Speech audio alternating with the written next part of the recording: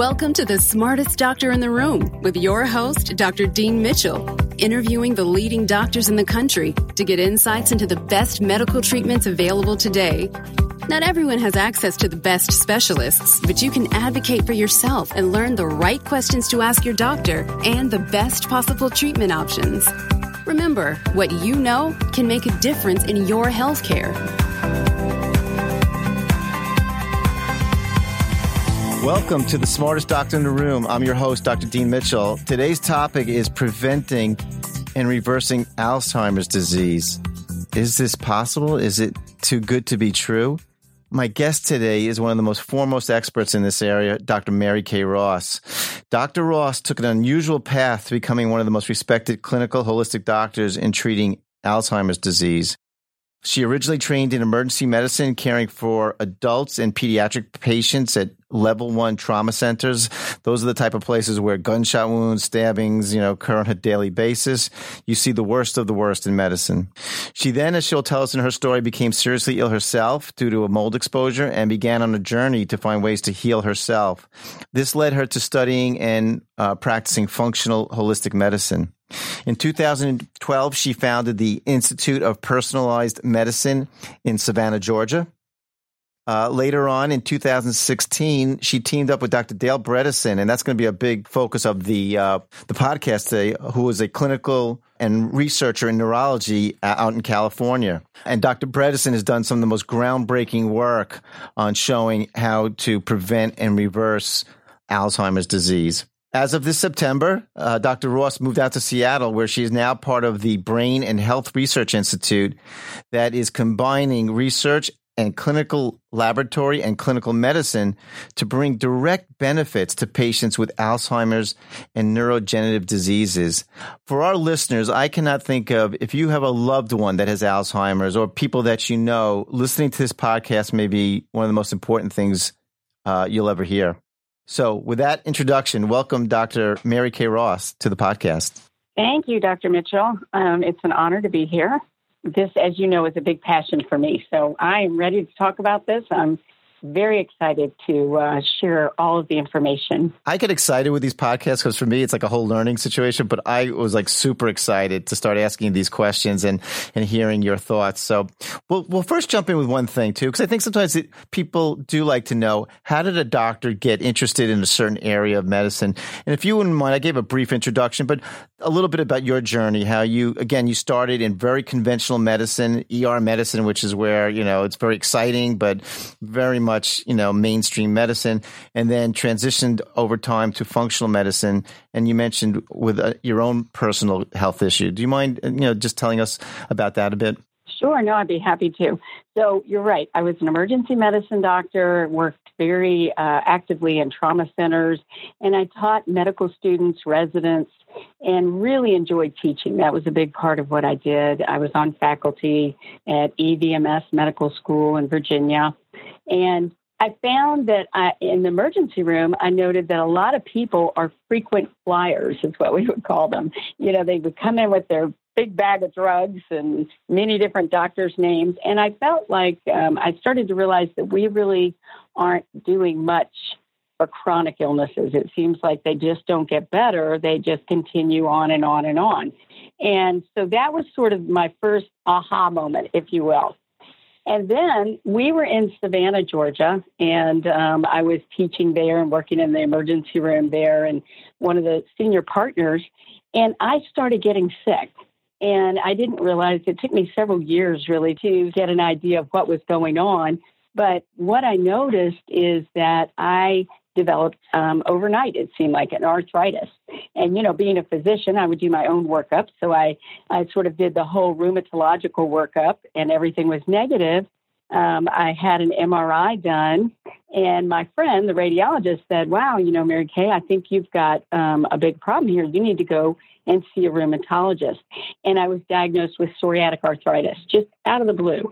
I had developed asthma and was using an inhaler all the time. I had sort of chronic bronchitis, pneumonia, always on antibiotics, always taking steroids, and just couldn't ever really seem to kick it. I developed insomnia. I honestly don't think I slept for 2 years. It was crazy. Coughing all the time, wheezing all the time. And then I developed thyroid nodules and had autoimmune thyroid disease. And so I really felt like I was just falling apart, as you can imagine. I thought about going on disability. I mean, it was very severe. And then it slowly started to sort of register with me that at the same time all of this had occurred, we had a leak in our home. And we did what just normal lay people would do. And you sort of call the insurance company. They send a guy in to fix your leak. And we assumed everything was done properly. And it was about 8 months later that our ceiling caved in our living room. And it was the same leak. And so that was sort of a moment where I went, wow, I wonder if this has anything to do with my illness, because that was my 8 months of just absolutely falling apart. Then I had a really crazy experience. I was giving grand rounds at the hospital, and I started having chest pain. And, I had being more into, I want to say, I don't really hate the word anti-aging medicine, but it really is. No, I don't like it either. Yeah, I'm not crazy about that term. But I don't know what you want to call it, but maybe being preventative. Right. Because I really I didn't know anything about functional medicine yet. Right. And I had a calcium scoring CT scan because there's a lot of cardiac history in my family. And that was completely zero. So then I started having chest pain. I thought, oh my goodness, what's going on? And I ended up going to the cath lab. It was quite an experience. Wow. Sometimes being a doctor is dangerous. You have too much access to excellent care. Anybody that knows me, I'm not like the person to run to the emergency room. That is so not me. Right. And so anyhow, I developed something called Takotsubo. Have you ever heard of that? No. What is that? So it's Japanese for octopus pot. And that's the shape your heart takes when you have it. So the whole left ventricle kind of flaps in the breeze and just isn't working well. Wow. And it's something that people, it's a cause of sudden death. It's also most people that come in are in congestive heart failure when they have it and very, very sick. Wow. So I really wasn't. I wasn't having trouble breathing, but I was tachycardic and my troponin was slightly bumped. And when I remember vaguely, I tried so hard to stay awake in the cath lab, but I remember the cardiologist saying to me, Mary Kay, if you're going to have something cardiac, this is the thing to have. But it's stress-induced cardiomyopathy. And they believe that whatever made me so sick, my cortisol level was absolutely off the charts. So when your body makes excess cortisol, it's making excess adrenaline, right? Right. And they think that is what bumped my heart into Takotsubo. Wow. So I spent that week in the hospital on a monitored bed because the danger is deadly arrhythmia, and there's nothing you can do for it. It reverses on its own or not. Mine did completely reverse. So that started my journey. I was like a huge moment in my life when I was like, wow, I'm going to die if I don't figure out what this is all about. Right. And so I did a lot of testing, a ton of training. I went through the 2-year training program at IFM in 2 years while I was still running a practice full time. And then I've trained all over. I've trained with mold specialists throughout the country and been to many different conferences. I made it my point to train with ILADs and learn more about Lyme disease and more of the chronic illnesses, honestly, that I think in medicine there's a lot of question. And I think a lot of the question is because we just don't know. Yeah. And I also went to a doctor in New York, and she was amazing for me, an infectious disease person who is also a mold specialist. It's something a little bit similar to what I did in my career. Actually, my wife and I did also. We have a practice in New York. I traveled around the country. Fortunately, times when I was well and other times maybe I wasn't so well, to learn, as you were saying, what the toxic mold people have to say, what the Lyme people have, because sometimes they each have their own little perspective. And if you gather it in and realize that a lot of these different things are in play, and that really leads me to my next question. How did you connect with Dr. Bredesen, who obviously really tremendous person in the field now of Alzheimer's and cognitive decline? How did you hook up with him, if you don't mind me asking? No, I don't mind at all. It's a great story, actually. I was in my office in Savannah, Georgia, and at this point I had become pretty adept at treating Lyme disease and mold and chronic illnesses and things of toxicity, sort of. I was watching Dale Bredesen give grand rounds at Cleveland Clinic. And what fascinated me, just absolutely hooked me, was when he was talking about inhalational Alzheimer's. Inhalational Alzheimer's. Wow. Yes. Yeah. And what he's talking about, honestly, he's talking about very small particles, nanoparticles, that you can inhale that can reach the brain, actually. And he believes it's a big driver for Alzheimer's. And this can be mold, and this can be pollution. So I thought this was fascinating. And I literally, my husband works in my practice with me, and I ran back and said, oh my gosh, I just saw this great physician, and I so want to work with him. And he's like, oh, great, Mary Kay, who is it? And I told him, and he goes, well, he is a neurologist, and you're not. And he's in California and you're in Savannah, so it's probably not going to work out. Right. How's that going to work out? 2 days later, we started sharing a patient. Wow. And we've never looked back. So Dale actually invited me to come out and train with him at the Buck Institute, and I did. And then he asked me if I would be his chief medical officer. Wow. So I obviously took that position, and I've never really stopped. I mean, That's sort of been what spawned me into the cognitive realm, if you will. That's fascinating. And it just shows you what I really love about it too. And I try to do my own career, is that to not box a doctor in just because so many people are like, what's your specialty? What do you do? And also just because you did one thing doesn't mean you can't evolve and bring whatever you learned before into another whole arena, and also doctors working together. It's something I talked about with Dr. Lisa Sanders on a prior podcast. I said, when doctors work together, they can bring the best that everybody has to offer, and obviously it's the best for the patients. But I'm going to start to dive in now on the Alzheimer issues, and a lot of it's from Dr. Bredesen's book and your work, and I thought you'd be one of the best people to talk about it. So can you briefly mention, because I don't think the public is really aware of this, the different types of dementia? Because most people, they think, he's got Alzheimer's, meaning he can't remember anything. But in fact, that's not, there's several different types. There are different types of dementia, and then there's different types of categories of Alzheimer's as well. Mm-hmm. And so for dementia, Alzheimer's is one of the most common forms of dementia, but we have Lewy body dementia. Right. We can have Parkinson's, which can be a form of dementia, frontotemporal dementia. So there's many different kinds.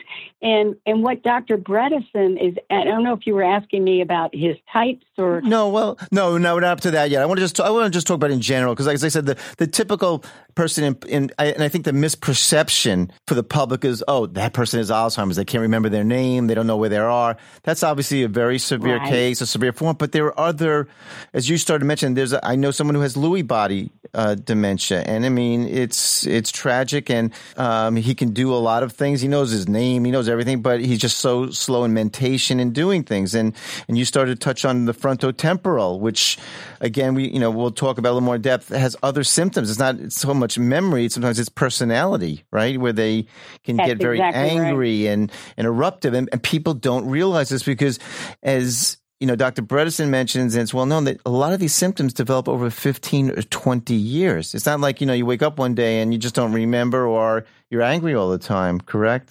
That's absolutely right. So, it happens, we think it happens quite at least a decade before, and sometimes 15 years, and nobody notices it. So there's a huge education that needs to go on with this, because we really believe now that we can do things to help it, and the earlier the better is the key. And you also, just so we can explain this to the listeners too, Dr. Bredesen talks about this cognitive impairment versus mild cognitive impairment. Can you give sort of a brief differentiation of how you then... So we believe that this is a continuum. Okay, so if you can imagine, just like anything else, you're perking along and you're getting older and life is happening to you. So something starts, let's say it's 10 years prior, and you don't really recognize it. Nobody else does. That's the beginning, okay? And then suddenly you might notice, just individually, subjectively, that I'm having trouble finding my words. Maybe you're a person who speaks publicly and you get up and you notice that you have to come up with other words to take the place of the word that you wanted to say. And then maybe you notice that happens more and more frequently. Perhaps you have trouble remembering names, and you were always a great name person. And you know what, I remember reading about this. Unfortunately, probably Ronald Reagan had Alzheimer's at the beginning of it in his presidency, because you know what he used to do? Sometimes he'd be doing a speech, and he forgot, I guess, wherever he was talking about, and he would insert lines from a movie that he had been in, decades before. Mm-hmm. So anyway, so that's why something weird or subtle kind of gets in there. I'm sorry. I just wanted to, I love when the listeners really, appreciate, again, the subtles of this. And maybe you can mention too, as you're talking about, just like, again, I'll just throw out a couple of things. Like people forget, sometimes people have decreased vocabulary, right? Or they get poor, they get anxiety very easily, but again, we want to be careful because, a lot of these symptoms we all get, and we don't want to think, oh my God, this is, I'm going down the Alzheimer's path. No, you're absolutely right. I mean, we don't want to create unnecessary fear or anxiety, but I will tell you, this is really and truly my belief. This is a continuum, and it does start very subtly. And the scary thing is this: we've created a sort of an attitude toward this in our world, and definitely in our country, where we feel like we can't do anything about it. Right. And so, if you're a family member and somebody gets nervous about something, what do you want to make them feel better? So your response is usually, no, you're under so much stress. Right. Don't worry about that. Right. And then from a patient perspective, it's embarrassing. I was this brilliant person and I always spoke publicly, and suddenly I can't remember my words. This is embarrassing. It's somehow they think of it being related to intelligence, which it's not. And so they suppress it. So if everybody hides this and nobody talks about it, suddenly when it raises its ugly head, you've got a big problem. And the doctors also think, traditionally, we know from a traditional medicine standpoint, there is nothing much that we can do for it right now. We've had over 400 failed drug trials, and we can give Namenda, we can give Aricept, and usually it's a pat on the back and see you in 6 months, get your affairs in order. So doctors don't want to jump the gun either and say, oh, yeah, you're 40 years old or 45 and you have trouble finding your words. They always poo-poo it and calm people down and make them feel better. But what this does is it makes it sort of the taboo thing to talk about. Does that make sense? Oh, that's a great point. And it really leads me right into the next thing, why Dr. Bredesen and your work is so important. Because Dr. Bredesen made a very bold statement, which in his book, it's interesting how the conventional neurologists and everybody basically literally attacked him when he said Alzheimer's disease is not a single disease. It's actually, again, in his book, he talks about the 36 holes and all the mechanisms. But basically, he says there's three. I want you to explain to the listeners. He explains to make it, basically there are three main types. Would you mind explaining those different types for the listeners so they understand? No, I'd be happy to. And I do want to take just one moment and say, I absolutely believe that there are many roads to this disease. Yeah. So the disease can be the end road, and you get there many different ways. Good point. So good point. What he's done is he's categorized patients into different types. So you have type 1, which is inflammatory. And when you think about it, and we start looking at inflammatory markers, it can be a part of many, though, types, because lots of things cause inflammation. And then you have 1.5, which is actually glycotoxicity. So then you're having insulin resistance and high hemoglobin A1C and high glucose. And this is very much toxic to the brain. And we often call it type 3 diabetes, diabetes of the brain, if you will. And then there's type 2, which is trophic, which means anything supportive of the brain, like hormones. So we look at your sex hormones, we look at your thyroid, and we do look at it a little differently than traditional docs. So we're, we have different levels that we look at. Yeah, and I agree with you. Yeah. Mm-hmm. The stress hormone. So that's type 2. And then type 3 is toxic. And honestly, that's what I specialize in. And we're looking at biotoxins, which are Lyme, mold disease, and there's many other biotoxins, but those are the two most common we come in contact with. We're looking at heavy metals. We're looking at infections. We're looking at viruses, which we think are huge in this disease today. That's really some of the newer research coming out is showing that. So, we're also looking at chemotoxins. We know that that's a big factor. And all of these can be cumulative. I view people as bathtubs. We start out with this cute little shiny tub that drains really well. And as you go through life, you start layering things in your tub. And your drain really is analogous to your DNA and your ability to detox and remove bad things. And so once our tub gets full, it tips over and we get sick.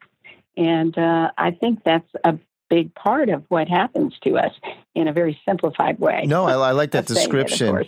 One of the things that I tell patients also, because I essentially practice holistic functional medicine in New York, that the kind of labs that functional medicine doctors looking at are really slightly different than the typical internist. And I really wish that essentially from the kind of work Dr. Bredesen's done, other doctors too in this area are showing that they're so important because they do have to do with inflammation and your sugar control. Like, I'll just mention briefly, but then I'm going to ask you my key question. Like, in type 1, which you mentioned was inflammatory. I mean, Dr. Bredesen, and I'm sure yourself and myself, things like C-reactive protein, which your doctors do check for, but don't always realize how important it is. And as you mentioned, fasting glucose and hemoglobin A1C, which people tend to associate with diabetes, but really has to do with numerous aging diseases, including Alzheimer's. And he also mentions a couple other things too, something called interleukin-6 and tumor necrosis factor, which people might be familiar with, which are sometimes with rheumatological diseases because they are essentially inflammatory markers. And again, I think too many patients are not getting these things checked. And as you just mentioned also in type 2 form of Alzheimer's, but where you worry about hormone levels. And again, as you mentioned, Dr. Ross, thyroid, looking not just at the TSH, which again, a lot of internists look at, but looking at the actual free T3, looking at autoantibodies, like thyroid peroxidase and reverse T3, which again, for a long time, our endocrinology colleagues have said is not important, but we know really now when your body's sort of going into hibernation or, shutdown, the ratio starts to go off. And as you mentioned, the sex hormones. And the other thing, too, is also homocysteine, which is overlooked a lot. Now they look at it for cardiac reasons, but again, it has to be doing, with your circulation and your inflammation. And the last thing was what you just mentioned, the mycotoxins, which I just started measuring in the urine. And it's kind of hard to do in New York, but it's really important. I can't believe how many patients are testing positive, that have, like what you had in your own home, where they have a flood or they have a break in the ceiling, and behind that, all that water damage, are these dangerous mycotoxins. But my question now to you, the big question is genetic testing. I mean, unfortunately, everybody's going for 23andMe to find out where they came from. But again, some of these tests can reveal what's called the ApoE4 and ApoE3 testing. Can you explain about this, which can make you more predisposed to developing Alzheimer's? What's your feeling on if people should be tested, at what age? Because I'm also very careful with genetic testing. Unless there's something we can do about it, it tends to put like a sword hanging over somebody's head. So what's your thoughts on that? Well, I absolutely agree with you, and I do not think that your genes are your future. Or your destiny. I think that your destiny, but I think that you do need to know. I think knowledge is key, and I think knowing your ApoE status is so important. I do also, though, counsel people to make sure that if they want long-term care insurance, maybe we do it through a different mechanism so that information is not available in public. What's the different mechanism, if you may ask? Well, there are labs that you can purchase online, and they're not through your insurance. Life Extension is one of them. Okay, that's really important to know. Yeah. Yeah. So we recommend that. Is that anonymous, like where you just give a code or something, or you have to still give your name? I'm just curious. Well, you give your name, but you're paying out of pocket, okay. And it's a private company, and they don't work with the insurance company. That is so critical. I don't think patients realize that, and the public realize how much of our information that, like I know, again, with this DNA testing, they could use it to help confirm that you did a crime. I mean, let alone not getting insurance or long-term care insurance. This is devastating. So what you just said may be one of the most important things, because if somebody's worried about being, are they at higher risk for Alzheimer's? Should they get genetic testing? And they just go and they do it through their doctor's office and do they want to be covered with their insurance? Now they won't be able to, a lot of other things, doors could close. So this was really important. Exactly right. Really important. I think it's very important. I just learned something. It's super important. Yeah. Yeah. So the ApoE is very important. It is definitely gives you an increased risk for Alzheimer's. So we have two, it's written like a fraction. So there's two copies, and it's either a 3, a 4, or a 2. And so it can be a 3-3, which is the most common, and that has no increased risk, just average risk for Alzheimer's. But if you are a 3-4, you can have up to 30% increased risk, one copy. And if you're a 4-4? 4-4, it can be up to 90. That's scary, right? So when we look at that, I just want to say one thing. This is a very old gene. Yeah. So if you're looking at the evolution of man, that's a gene that was very, very positive and successful for man as he was evolving in the caveman days. And so you go back and you look at what was different then, and a lot of things, but one of the big ones is diet. Right. And so they fasted, they had to forage for things and hide. Right. And so food wasn't as prevalent, right? And we find these patients do really well with fasting, intermittent fasting, and ketosis. So diet is a big part of our program. Yeah, we're going to be talking about it in depth. That's a great point. So again, anyone who's listening, and if you were tested positive, let's say EE4 or whatever, too, game's not over. There's, again, the kind of work that Dr. Bredesen has done with research and Dr. Ross is doing in practice and a more functional medicine doctors are doing. You can do something about all this in not only preventing, which is obviously incredibly important, and even, in reversing, again, in his case reports and people who were already getting memory loss, were getting that back and just functioning at a much higher level. The testing that was done on them, that Montreal cognitive testing, their scores were improving. So that's what I want the listeners to realize, why this podcast is so important, because myself too, until I really delved in learning all this was an area that was foreign to me. I was really lucky. There was just a patient of mine that had a relative with this and told me about you, Dr. Ross. And I'm like, this work is going on. This is incredible. But to safely be able to be tested so that you don't have to worry any ramifications, that also, is critically important.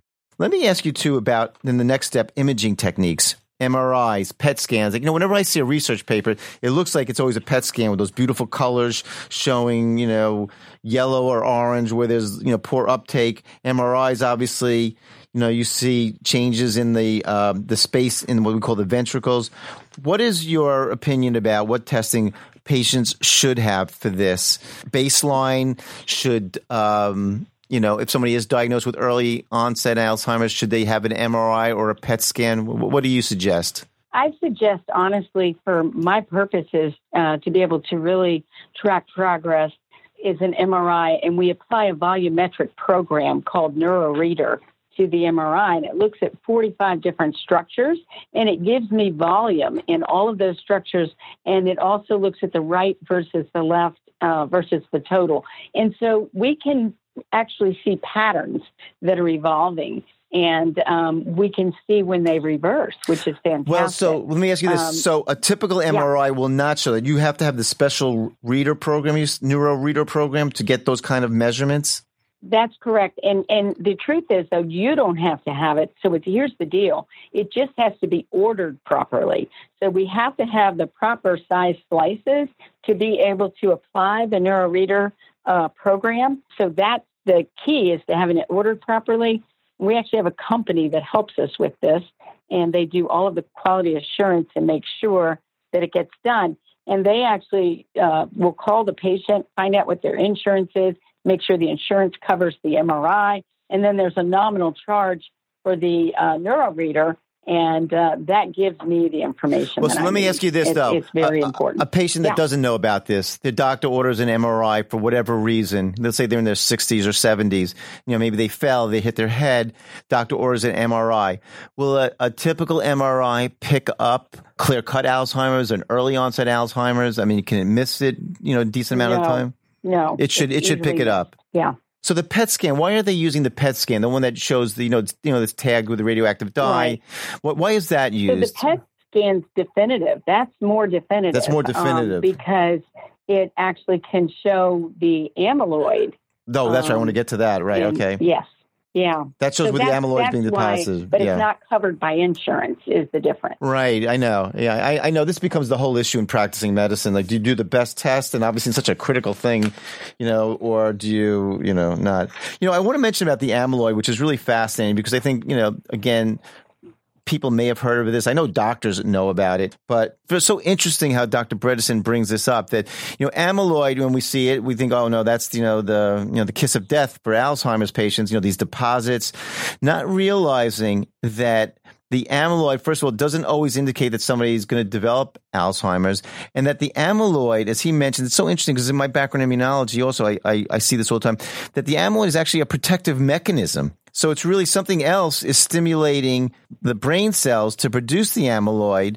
And now obviously in your work and his work about infections, toxins. So the amyloid is sort of an over response to the insult, right? I mean, that's why it's so important because I know the reason going back to so many drugs have failed, they've tried to just decrease the amyloid, and that doesn't seem to be working.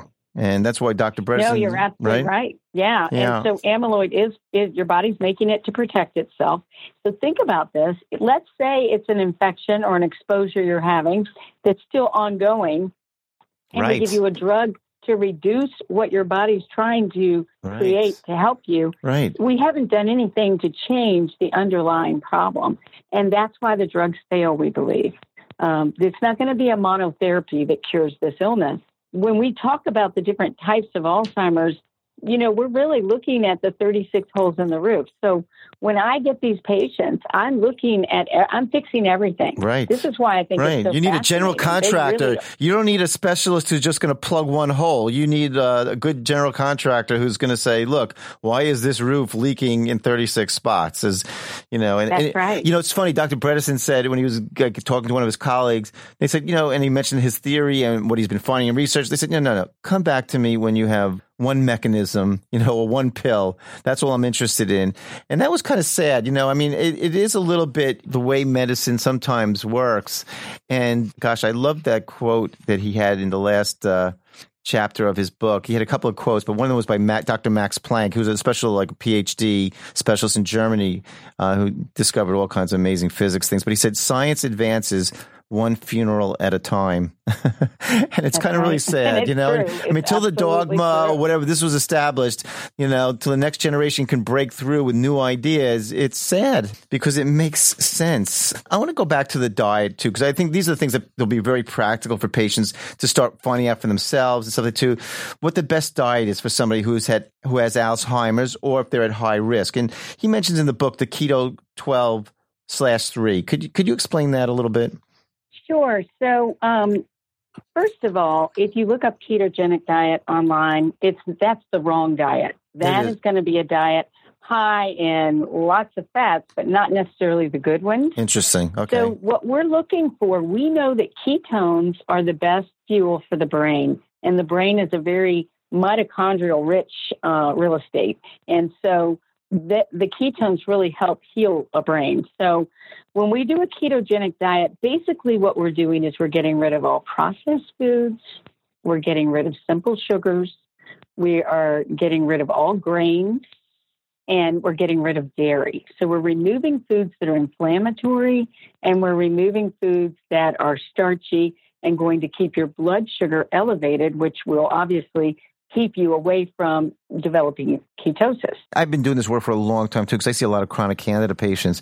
But I was just always curious to what dairy, they say that pokes holes or causes leaky gut. Does anybody understand the mechanism of that? I just always was curious. Or is it just because it's so processed? I'm not honestly convinced that absolutely everybody has to give up dairy, but I think that it is an inflammatory mechanism that causes the microscopic perforations in the gut. Yeah. I kind of modify the diet for people, depending on who they are. If I get somebody, for instance, I was from Georgia, so if you're trying everything and you're doing all these horrible things, if a piece of cheese will silence you and make you happy, I'm going to allow that. I like that. We'll get rid of the fried chicken and the biscuit. Yeah. And also, when you say grains, we know that gluten, I mean, this has been really well shown in celiac, but in other people too, that obviously gluten seems to cause leaky gut, but other grains as well too. Because it's interesting. I always tell patients, when I say to them sometimes too, you want to eat like the biblical diet, like basically like you just said, non-processed foods. If they didn't have it in biblical times, you're probably better off not having it. But they did have grains back then. I mean, they had all these interesting kind of grains, and even I've heard the wheat was different. So it was different, right? Yeah. So it's just so processed now. Is that essentially probably the problem? I think it's processed, and we've changed it genetically so that it can feed more people, that it's more, drought resistant and disease resistant. And so you're changing the properties of the food. Yeah. And we also, grains, and especially in America, have a lot of mycotoxins. Interesting. Okay. And that's a big problem with the animal food, and that's been studied more than humans. Right. I do change the diet. So what I've discovered is, and Dale would agree with this, because he wrote his book quite a while ago, and now things are always changing. Of course, you want to update it. We realized that a lot of people, especially, kind of the smaller framed women, when they get on this diet, some of them just get the dwindles, and they seem to lose too much weight. Right. They become sarcopenia. And so we have to really be careful with it. Good point. Really good point. Yeah. We also realized that we need a higher ketone level. So the book, I think, says 0.5 to 4. And we now say 1.5 to 4. So we know the sweet spot's around 1.5. And that's when we really notice. Maybe actually, can you explain to the listeners too? So you're saying there's actually a way you can check your ketones, right? Is that through like a little finger stick or something? Or is that with the... That's it. Yeah. There's a meter. So you get a ketone and glucose meter. Mm-hmm. And you can look at your glucose as well. And I really have people track this in the beginning. And we have a dietitian, nutritionist that works one-on-one with our patients. We also have a chef. So our program, we have people come and learn how to make this transition. They spend several days with us in the beginning. There's no app for this yet, is there? No. There will be. There will be. That the next move is like, it's so funny. I have to just tell the listeners, I have this slide that I'm doing in one of the talks that I'm giving, and it's the cover of the New Yorker last week. It was very interesting. First, it shows a picture of a room where you see this giant-sized computer, which people can barely remember. I remember when I was in college, the computers were the size of a full room. Then the next part of the cover shows like shows the laptop, right? And then the final one shows the person, with something coming out of him being plugged into the wall. So pretty soon, right? It's cute. It's a cute cover. You should see it. It's like, that's going to happen. That's funny.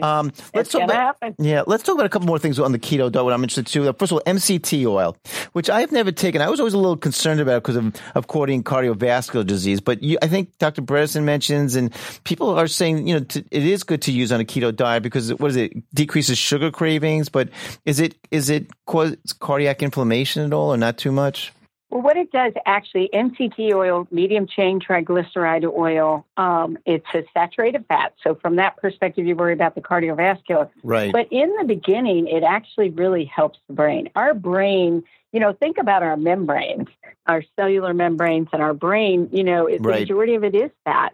And so most of us, especially if you look back over the years and years of thought that fat-free diets, and we need to watch our calories and sugar-free. And so a lot of brains are starving. And when they're damaged and having problems, then they really need it. And so we start everybody with MCT oil.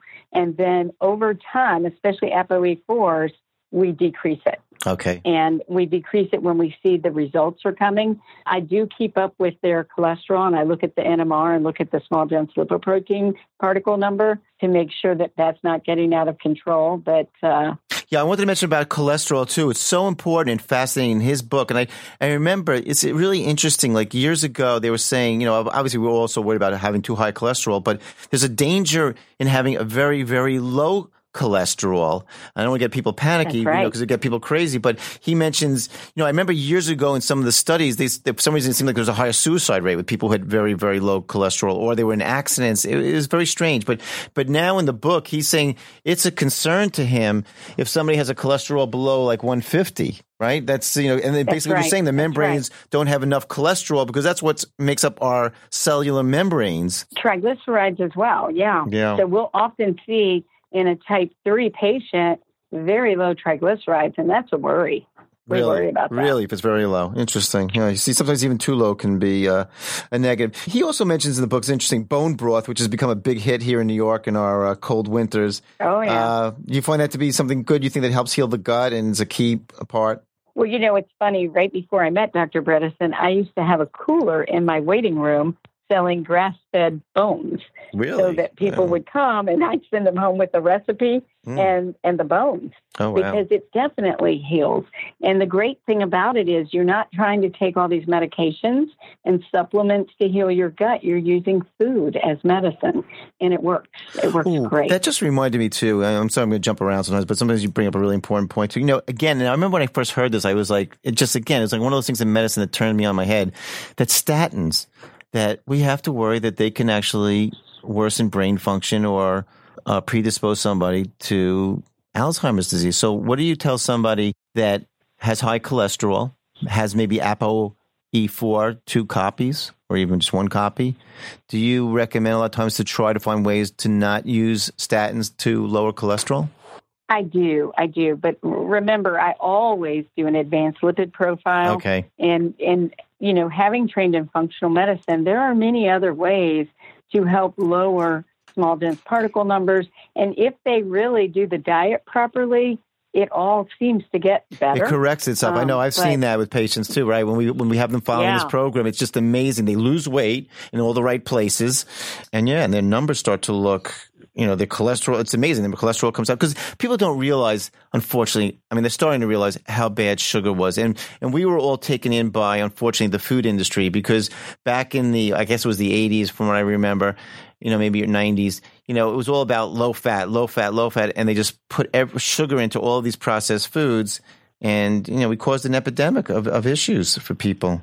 We really did. We were looking for convenience, too. Exactly. With these processed that's foods. true. And it backfired on us. Yeah. Well, what was I read somewhere, too? If when you go to the supermarket and you buy something, if the shelf life looks like indefinite, that means it's not a good thing. Things should go bad after a couple of days. Okay, let's talk about sleep with Alzheimer's, or again with these issues. Most of the books obviously always put out it's good to get 8 hours of sleep. But, some people seem to function well on 5 hours of sleep. Some other people say, look, I have, it's funny. There's a ball player, one of the top pitchers on the Houston Astros, Justin Verlander, who swears that if he gets 10 or 12 hours of sleep, he's been playing at a higher level than he ever has. So what is the issue with sleep? Is it how much? Does it depend if you're interrupted, like going to the bathroom or getting hungry? What's your take on that? We feel that the perfect sleep would be going to bed at 10 o'clock. And sleeping through the night and getting up 8 hours later. Okay. That is perfect. Okay. And now I'm having patients use tracking devices to look at it. We're starting to look at using an Oura ring, actually, in our practice. Oura ring, what is that? We can measure the amount of REM sleep that you have, which is, I think, really important. But sleep is important. And as we age, we don't get as good a sleep as we did when we were younger. And there's a lot of things that affect it. So we want to know, do you have sleep apnea? That's one of the big issues. And so we really do test every patient for that and look at that very closely. And that is definitely related to Alzheimer's and cognitive decline. Well, let's say, like what you just mentioned, it's not uncommon for elderly people, whatever we call that, age, that they say, I know I'm not sleeping as soundly, or I have trouble falling asleep, and again, not anxiety issues. So, but again, probably their melatonin is decreasing like every other hormone as we age. So do you think it's really important for those patients to be on a dose of of melatonin to make sure? I recommend they can try it, absolutely. Yeah. Okay. And, you can test for your melatonin levels. Right, I don't always do that. Yeah. But, yes, I think trying it is reasonable. Okay. Absolutely. So you're basically saying you're tracking people's sleep. You want them to get the good 8 to 10 hours. Question 2, I was just curious, has there been shown any higher risk of people that we know they have more illnesses, but is there supposedly an increased risk in Alzheimer's, people that are what we call like reverse workers, people who work, midnight shifts all the time for years? I was just curious, is there any studies? Absolutely. There is. There is. Yeah. There is a correlation. Yeah. So with many things, as you know, right. Immune system, other illnesses, and cognition. Absolutely. And the best drug, what I'm hearing for Alzheimer's, is exercise. Is there something that you recommend as far as trying to keep the cardiovascular circulation good? Is there a certain amount, 3 times a week, 5 times a week? What do you tell your patients? So if I have a patient that has Alzheimer's or significant cognitive decline with other dementias, I absolutely have them evaluated by our exercise physiologist, and then I put them on a program. And obviously everybody starts somewhere, so some people aren't quite there where they can go and do a HIIT program, but the high-intensity interval training is sort of the gold standard. We know that with interval training, you increase BDNF in the brain. That's brain-derived neurotrophic factor, which is the growth hormone for the brain. So I have everybody exercise, and sometimes it's just starting with balance and standing right. and doing balance training every day, and then starting other things. And all of it, if we don't use it, we lose it. So if we stand up and use something and do something we haven't been doing, we are actually helping with neurogenesis and neuroplasticity. So, that's where we start. But the gold standard is the HIIT program.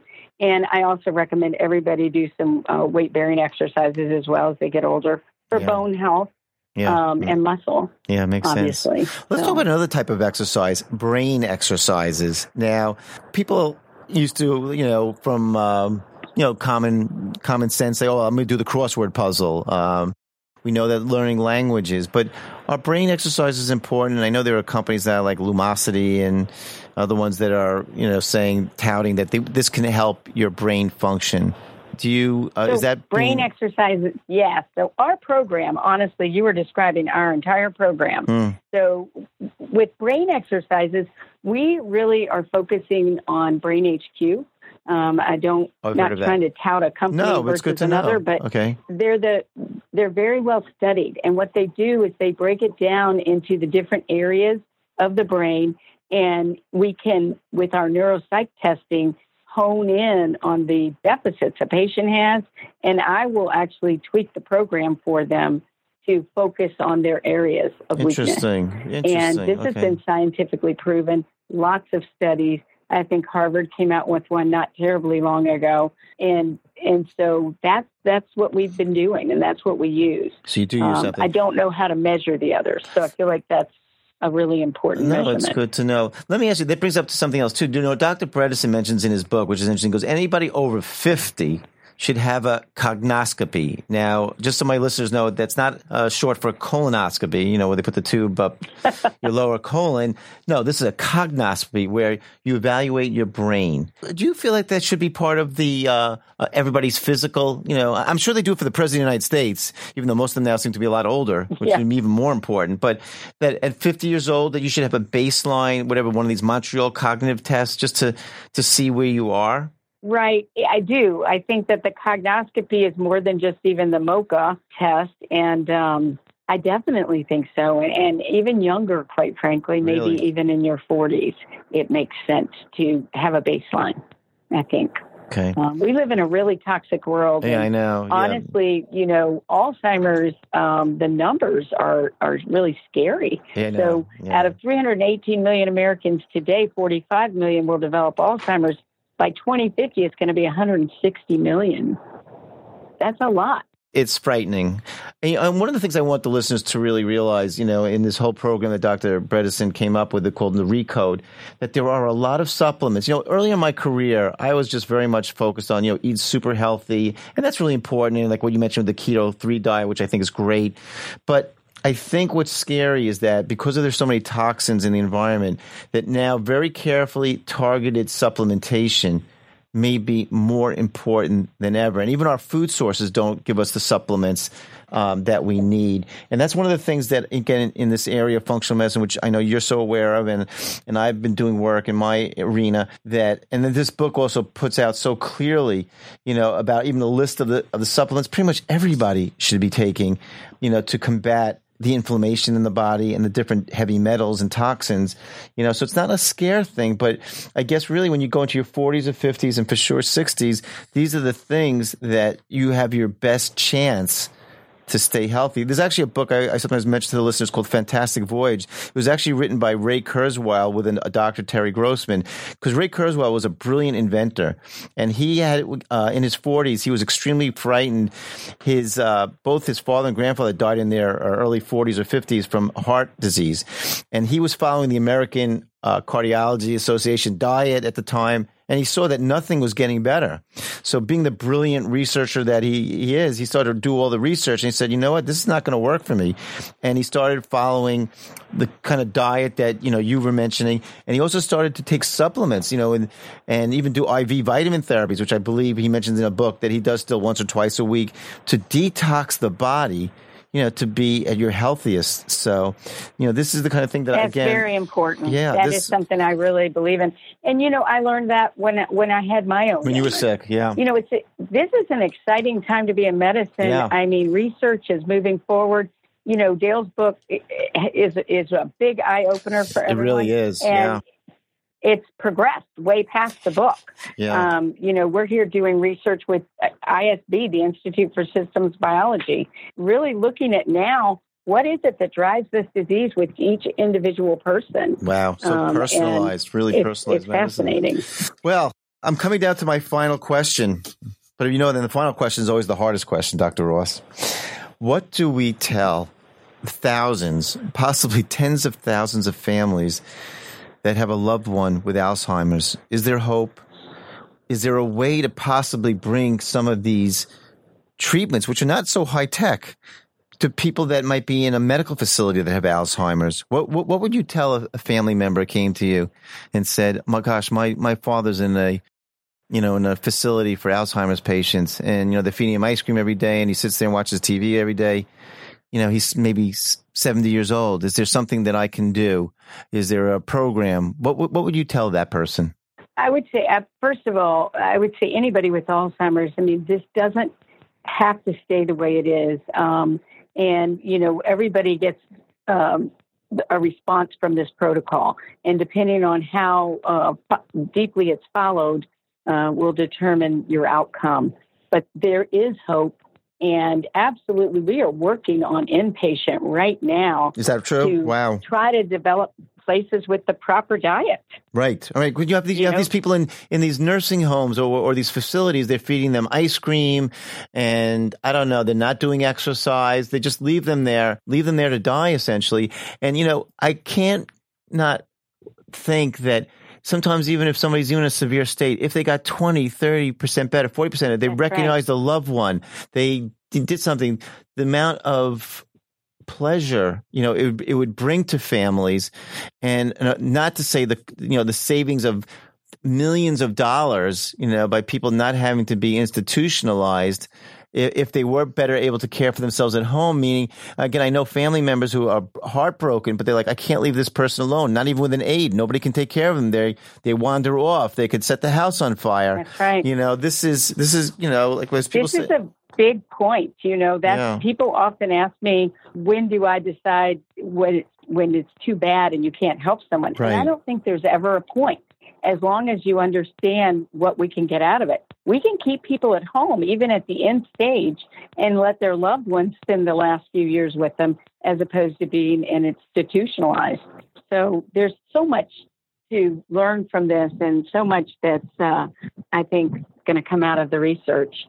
We actually have someone from New York here working with us. She moved out to Seattle, Carrie Mills. Oh, wow. I don't know if you're familiar with Carrie, but she was quite a force in New York. Really? And worked for many, many years with inpatient. And, oh, wow. And she's very knowledgeable about that. And she speaks about them, feeding them ice cream and give them what they want because there's nothing we can do. Right. And now we have a completely opposite approach. So it's very exciting. Well, this was an incredible podcast. Dr. Ross, I want to thank you for taking the time to do this. I think this work is so important. And I think people need to know that there are all these breakthroughs now in the field of Alzheimer's disease and other neurodegenerative diseases, and that functional medicine is also playing a critical role in changing these people's lives. So again, thank you for being on the podcast. It's been really enlightening for me, and continue to do your fantastic work. Well, thank you, Dr. Mitchell. Thank you very much. Thank you for listening to The Smartest Doctor in the Room with host Dr. Dean Mitchell. You can continue this conversation on Instagram at Dean Mitchell MD, Facebook at Mitchell Medical Group, or at DeanMitchellMD.com.